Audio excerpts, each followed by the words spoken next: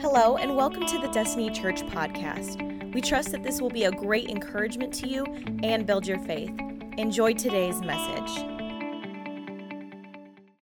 We're going to do this. All right, now, hey, if you have your Bible, look at James chapter 4, verse 11 through 17. And that's what we're going to read today. And James, in this letter, is teaching us, challenging us not to play God. That's what these verses are really about. And the question we need to ask ourselves, am I playing God in the lives of others or even in the life of myself? Most of us would say, I'm not playing God, but the truth is a lot of us play God. So let's read it. Believers, this is verse 11, do not speak against or slander one another. I'm reading from the Amplified. He who speaks self-righteously against a brother or judges his brother hypocritically speaks against the law and judges the law. If you judge the law, you are not a doer of the law, but a judge of it. There is only one lawgiver and judge, the one who is able to save and to destroy, the one who has the absolute power of life and death.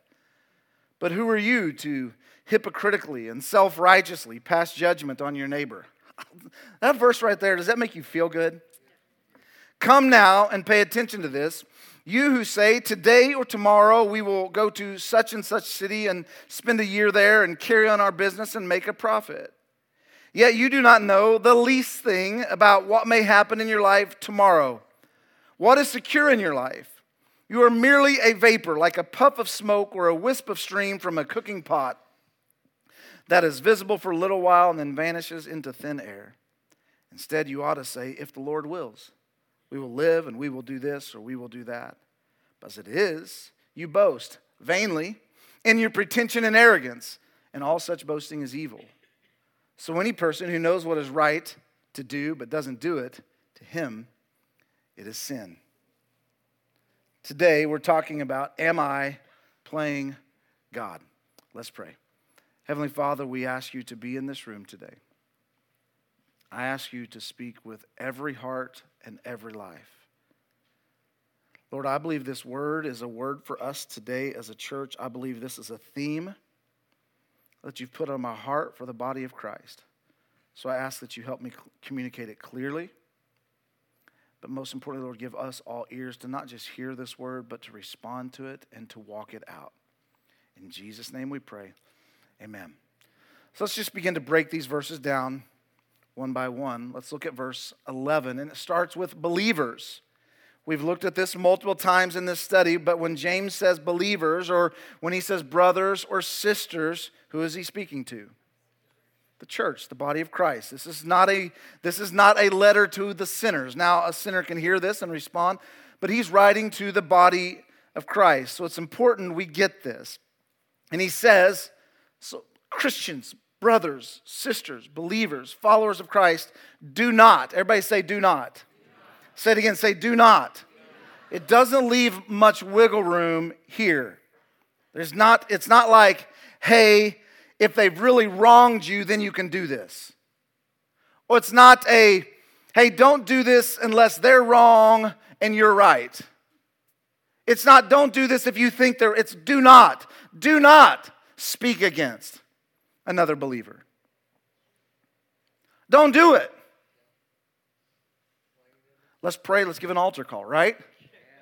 Do not speak against another believer or slander one another. He who speaks self-righteously against a brother or judges his brother hypocritically speaks against the law and judges the law. What's this saying here? If you judge or gossip poorly about other people, if you are setting yourself up above the law, what that's saying is you are playing God and you are setting yourself higher than God in their life. And if you judge the law, you are not a doer of the law, but a judge of it. So what James is saying here is stop playing God. Because when we do this, we are saying that we are a qualified critic. And as a qualified critic, we can stand over another believer and judge them because we are superior to them or better than them, even though we don't know the whole story. But James is telling us you do not have a right. You are not superior. Just like them, you are flawed. And this is what James is teaching us here. And James uses this word, when he says this word, speak against, it is the Greek word kataleleo. Kataleleo. And it means to speak against or to accuse or to judge or to speak evil of. This word is found multiple times throughout the Bible in the Old Testament and in the New Testament. Places like Numbers 21:15, when it says the people of Israel spoke against God by complaining about their conditions. Psalm 50 verse 20, it says a wicked person will speak against his brother, slandering him with lies. 1 Peter 3:16 says, you do what is right. Then if men, outsiders, or believers speak against you, calling you evil names, they will become ashamed of themselves for falsely accusing you when you have only done what is good. So James is teaching us when he uses this word kataleleo, he's saying that a Christian, listen to me, a Christian who speaks against other believers is including themselves in a group of people that the Bible calls or describes as rebellious mumblers, moaning grumblers, or deceitful and wicked slanderers. That's what James is teaching us. When you speak against other believers, you are putting yourselves in a category that none of us want to be in. I don't want to be in that group. And you all know how it works, right? We go to speak about another believer, and let's just call it what it is. We go to gossip about another believer or judge another believer to a non-believer. And we say things like this: I don't mean to be critical, but have you heard? Or we say things like, I know I probably shouldn't say this about Chris, but have you heard? You want to hear it? You guys want to hear it? Or we say things like this. I really like Ken Bradford, but did you know? This is what we do. And the truth is, far too often, we criticize, we judge, we gossip, or we speak against a person before we have even a quarter of the facts. We observe an event, we observe somebody walking through a hallway and they didn't smile at you, and so therefore you prejudge them as somebody that is stuck up. We don't have all the facts. Maybe they didn't see you. Or maybe they had something else on their mind. Or we catch a few words of a conversation. We just overhear Jason saying something about, this guy in a completely innocent way, but we take it and walk away and tell somebody else, did you hear what Jason said about this person?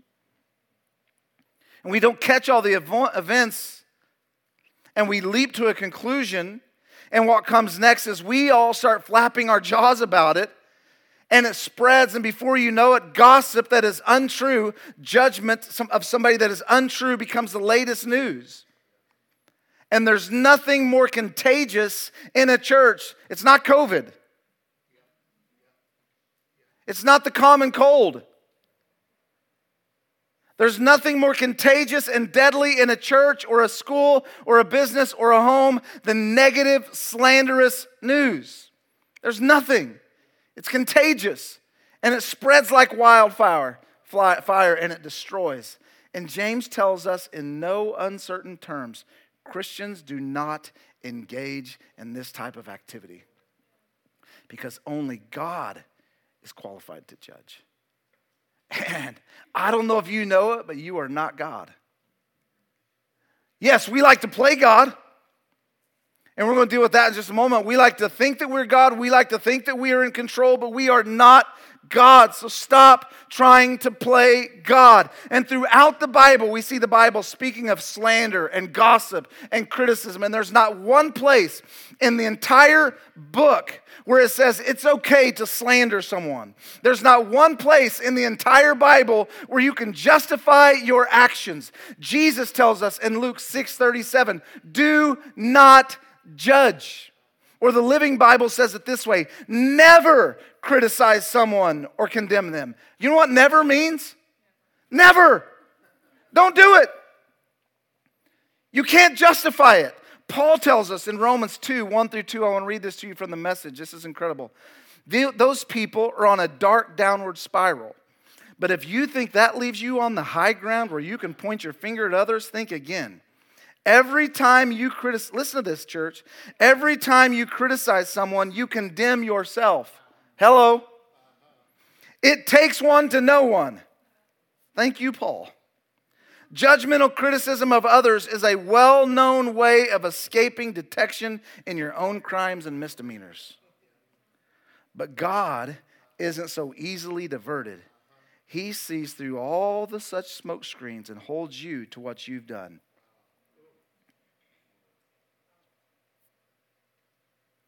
So don't judge people. Don't condemn them. Don't speak evil of them. Don't do it. But to truly understand the context here, to understand the scripture, we need to understand the context. Jesus and Paul and James and all of these things that I've read today are speaking about a Pharisaical, holier than thou, more righteous than you attitude that honestly was what we see in the church. It's this, I'm going to speak about that other believer behind their back. And it's nasty. But remember what Jesus tells us in Matthew 7:4. How can you call out the speck in your brother's eye when you have a 2x4 sticking out of your face? So what is James teaching us here? It's a couple things. And I honestly, when I type my messages, all of you know how to do this a little bit. You can scroll over a whole section and highlight it. I almost deleted this part from my message because I thought I don't want to really give the full context because I'm afraid that some of us will use it and we'll try to act like we are the discerning type. But here's what James is really teaching us. Number one, we must resist the temptation to criticize and find fault in our fellow believers because that is not our job. It is not my job or your job to find fault in other people. It is not your job to do that. We are not God. They have a judge and it's not you. So stop being a judge. Stop. But James is also teaching us there's a difference between being critical and judgmental and being discerning. And this is the part I hesitated to really talk about because I know some of you are going to, because we want to find a loophole so we can talk about people. We want to justify our actions. We want to speak about other people. Why? Because I think when we talk about other people, we think it makes us feel better or look better. And so we want to find a loophole. And so James, this isn't a loophole, but James is telling us a critic delights in finding faults, but a discerner delights in the truth. The difference here is motivation. A critic believes they are the judge. A discerner knows the Lord is the judge. So I want you to hear me. James is not suggesting that we be gullible, permissive, and tolerant, letting people get away with everything. He's not saying, hey, let people sin because you can't judge. I think that one of the most misunderstood scriptures is Luke 6:37, do not judge. We use that to justify our sins. You can't judge me. The Bible says, no, that's honestly not the full context. It's talking about being holier than thou and judging someone. But I can call out sin. But I can't judge you to other people. I can't go to Brian Penny and say, hey, I got this about Chris. That's what it's talking about. I can go to Brian as my brother in Christ and say, Brian, I see this sin in you. And I can call that, I'm not judging him. But when I'm going and saying, hey, Brian, did you hear what Chris did? And I'm judging Chris's actions. This is what James and Paul and Jesus are speaking of here. So I have the right, James, throughout his letter, what's he doing? He's calling out some sins. So James is not telling us be gullible and be permissive and be tolerant and let people just run wild. No, what James is telling us is as believers, we must stop playing God and we must stop being judge, jury, and executioner. Listen to me. Write this down. There is a difference between confrontation for the purpose of building up and condemnation for the purpose of tearing down. Let me say it again. There is a difference between confrontation for the purpose of building somebody up. If I go to, use Brian again, if I go to Brian because I see something in him, hey, Brian, I want to help you with this. I'm not judging. I'm not tearing down. What am I doing? I'm trying to build him up. It's like my children. If I go to my children, I'm not judging them. Hey, this is an incorrect behavior. I want to build you up so you don't act this way out there. I don't go to my kids and say, hey, Makai, did you hear what Maddox is doing? Why would I do that? It's because I want to tear Maddox down. It's not how we do it. So James is saying, stop playing judge, jury, and executioner. And because James 4:12 reminds us, there's only one lawgiver and judge, the one who's able to save and destroy, the one who has the absolute power of life and death. So James is teaching us only God can press true judgment on a person's actions and motives without fault, hypocrisy, or spite. Only God can do that. Only God knows the whole story. So the simplest thing is just stop talking about each other. Just stop. Well, I'm trying to determine if I'm being discerning or judging. No, just stop. That's the safer bet. Just stop doing it. Just put tape over your mouth. Whatever it takes. And then James throws a little gut punch to finish up verse 12, and he says, who are you to hypocritically or self-righteously pass judgment on your neighbor? And when I read that, I'm like, ouch, that hurts. Who are you? Who do you think you are? Why do you think you have a right to tear down one of God's kids? Well, Pastor, no, there's no justification. There's no justification to tear down your pastor. There's no justification to tear down your neighbor. There's no justification to tear down your Sunday school teacher or whatever it might be. There is no justification. All you are doing when you are tearing down their name is you are tearing down the body of Christ. And it is destruction. And I believe if we as the body of Christ could just speak kindly toward each other and of each other, we could change the world. But instead, the world is like, why would I want to be a part of you? Because all you do is tear each other down. So Destiny Church, let's be a church that does not katalaleo. What is that word again? To speak evil of, or to speak against, or to accuse, or to judge. Let's not do that. Let's not be those people. Only God can do that. So then James switches, verse 11 and 12, he's talking about stop playing God in the lives of others. And then verse 13 and 16, he says, stop playing God in your own lives. Let's look at it.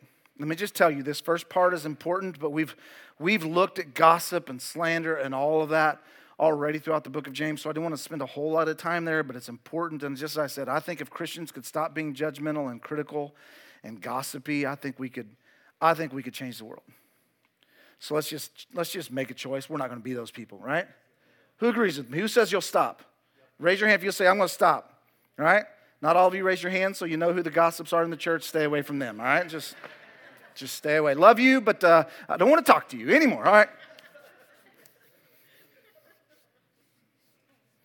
Everybody want to raise your hand again? Everyone's like, yes, I do. But this second part of this sermon, man, I'm praying this one speaks to you about. This part really spoke to me.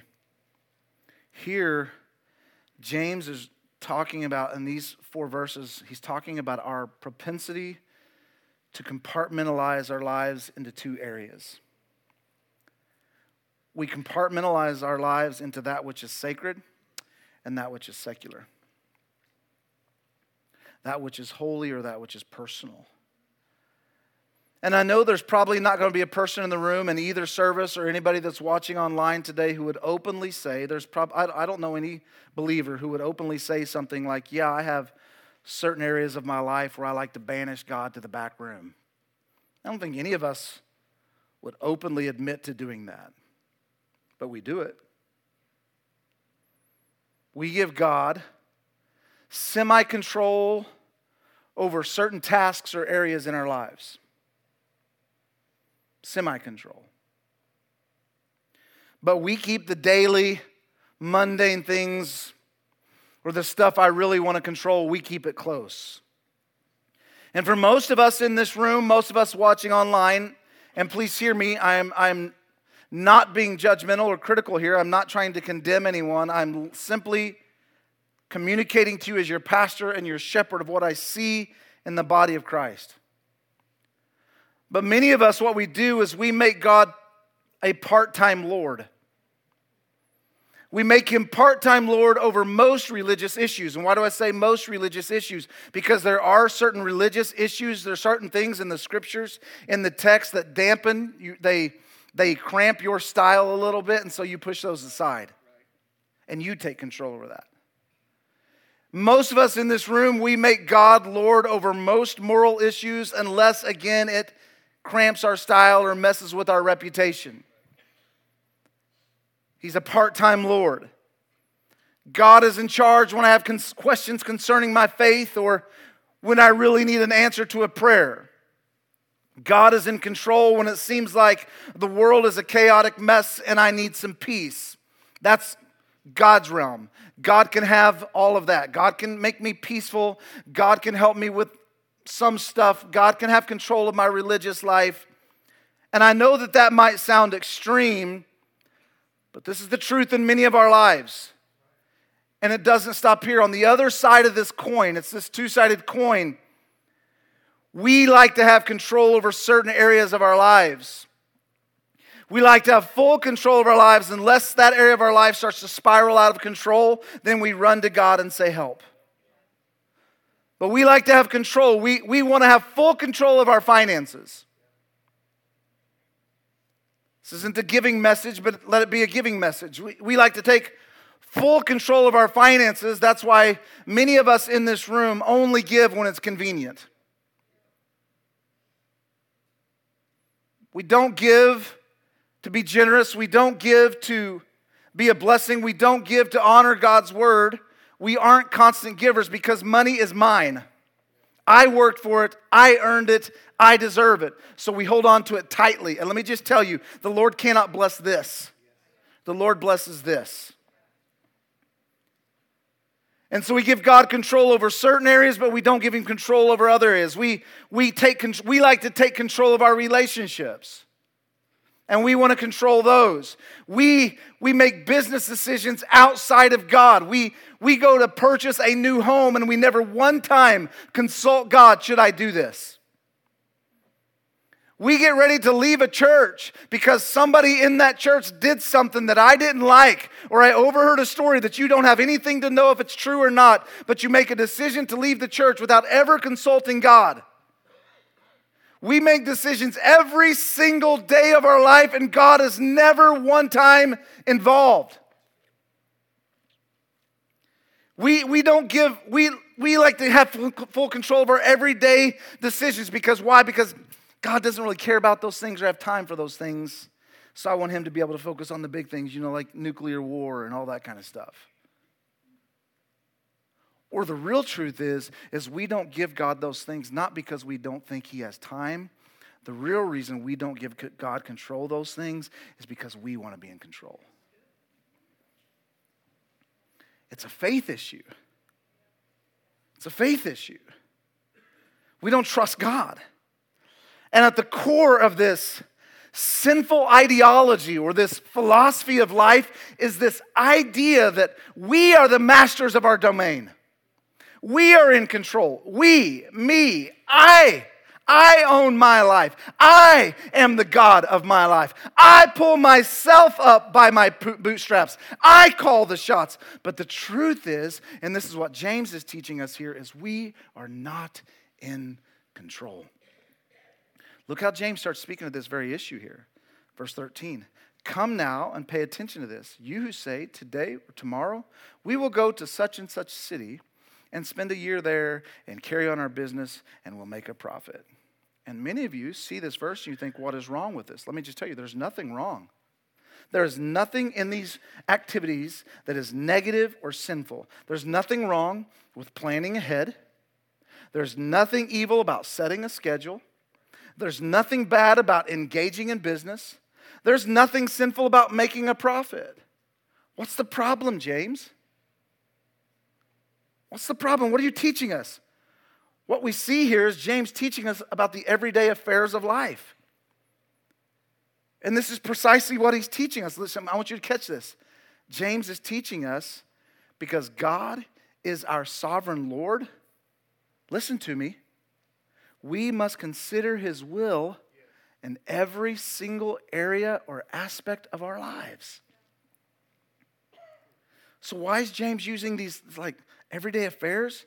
It's because James is teaching us that God God has to be involved in every affair of your life. All of it. And this really has to do with the central message of the Bible. Jesus is Lord. And I've had this word rolling through my brain a little bit the last few weeks. But really, as I studied this portion of Scripture, it came to mind even more clear. James is teaching us about lordship. What is lordship? Lordship means that Jesus is the ruler, the boss, and the master of your life. That's lordship. Listen to me today. He cannot be a part of it. It can't, listen to me, I want you to get this. This is important. When you make Jesus Lord of your life, there is no longer room for, well, this is sacred, that's God's. This is secular, this is mine. That's not lordship. That's American Christianity. Lordship, the kind that Jesus died for, is when you say, here's my whole life. Take it all. That's lordship. This is what James is teaching us here. Lordship means, God, I give you control of my entire life. Reminds me of what Jesus said in Luke chapter 6, verse 46. He says, why are you so polite with me, always saying, yes, sir, and that's right, sir, but you never do a thing I tell you? Or the Living Bible says it this way, why do you call me Lord, but you don't obey me?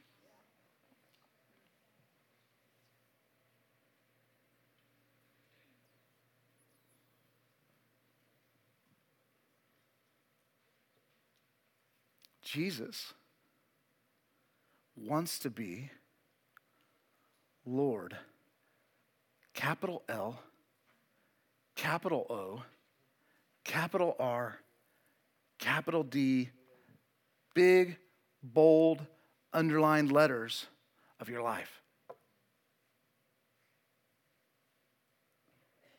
He wants lordship. Big decisions, little decisions.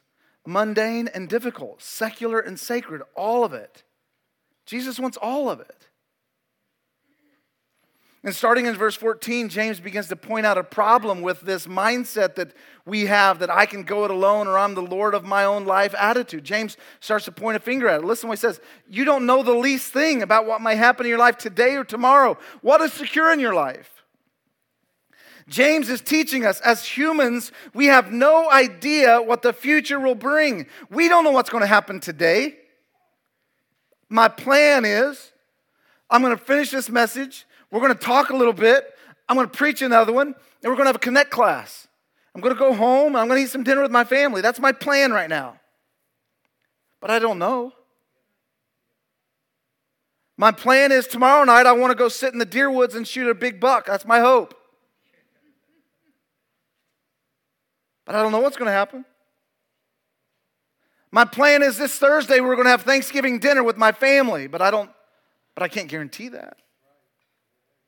My plan is a week from tomorrow I'm going to get on a plane and head to South Africa. That's my plan. But I don't know what's going to happen. And James is teaching us here, none of you can control that. And as I'm getting older, I'm realizing this more and more and more. I might live to 90. I might not see 49. And I don't mean any of that to be morbid, but this is what only God knows. Only God knows. And then James says something at the end of verse 14 that has always stuck out to me. I remember when I read this as a kid. I remember teaching this as a youth pastor. And it seemed pressing then, but it seems even more so pressing now at 48. Listen to what he says. You are merely a vapor, like a puff of smoke or a wisp of steam from a cooking pot that is visible for a little while and then vanishes into thin air. Let's give you an illustration of this. When you walked outside this morning on a cold morning or later this week as it gets even colder and you breathe and you see that puff of air come out, what happens to that air? Disappears, right? Just as quickly as you see your breath, it's gone. That's what James is teaching us our life is like. Your life, though it might be 70 years or 80 years or 90 years, James says it's here and then it's gone. And I'm realizing more and more that life passes quickly. It seems like yesterday my dad was teaching me how to drive my 1981 Toyota Celica. Red, plastic white seats. My car was cheap. My sister's car was more expensive. We knew from the beginning who was the favorite child in that family. I'm just saying. You'd go outside to start it. Wah, wah, wah, and you had to hold it down for a while. But hey, we made it. Seems like yesterday I was graduating high school. Seems like yesterday Tasha was walking down the aisle. Seems like yesterday that my kids were born.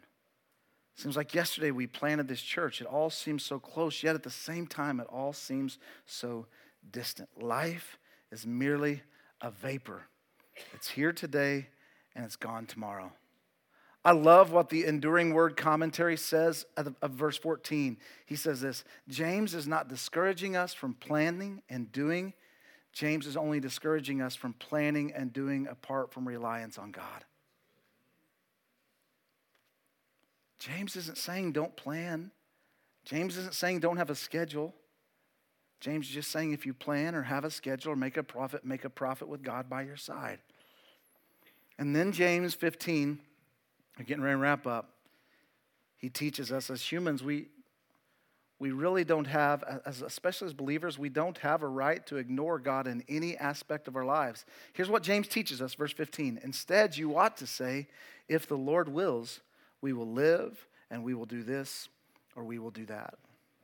I have to admit, years ago, when I was a kid reading this verse, I thought it sounded very churchy. And I remember my grandparents, Grandma and Grandpa Blansit, I always thought they were just trying to sound churchy. When I'd say, Grandma, are you coming to my game? If the Lord wills. But then she would always add, and if the creek don't rise.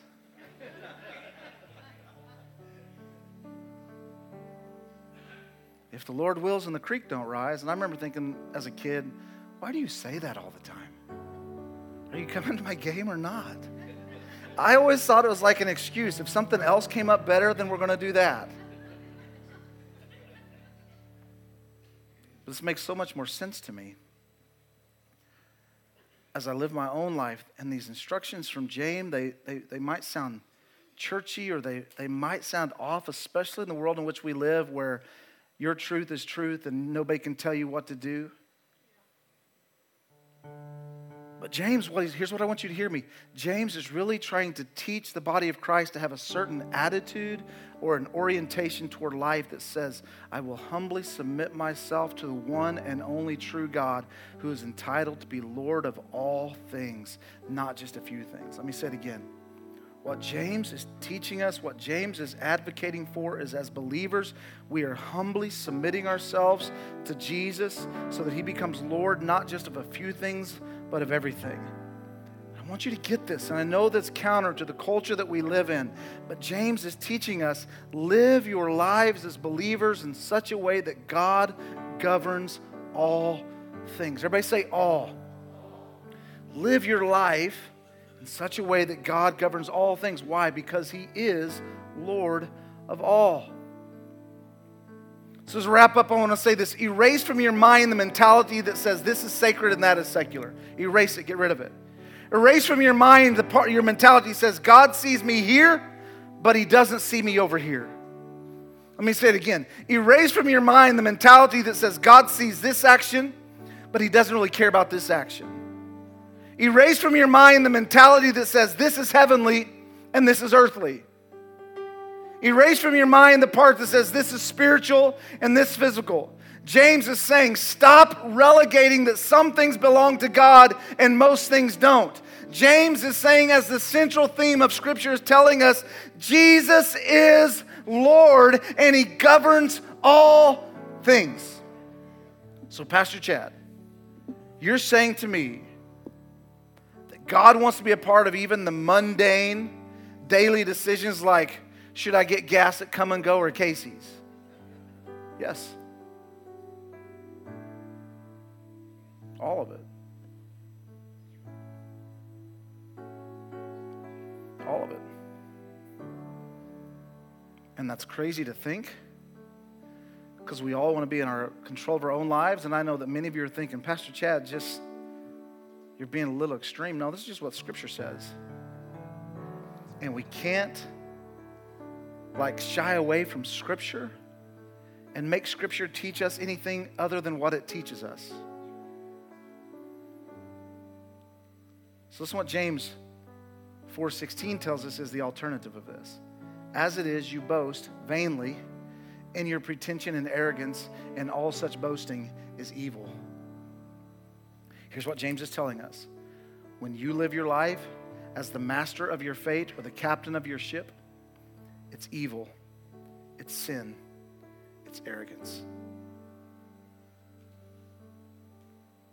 And he wraps up verse 17 with the nail in the coffin, so to speak. And he says, so any person who knows what is right to do but doesn't do it, it's sin.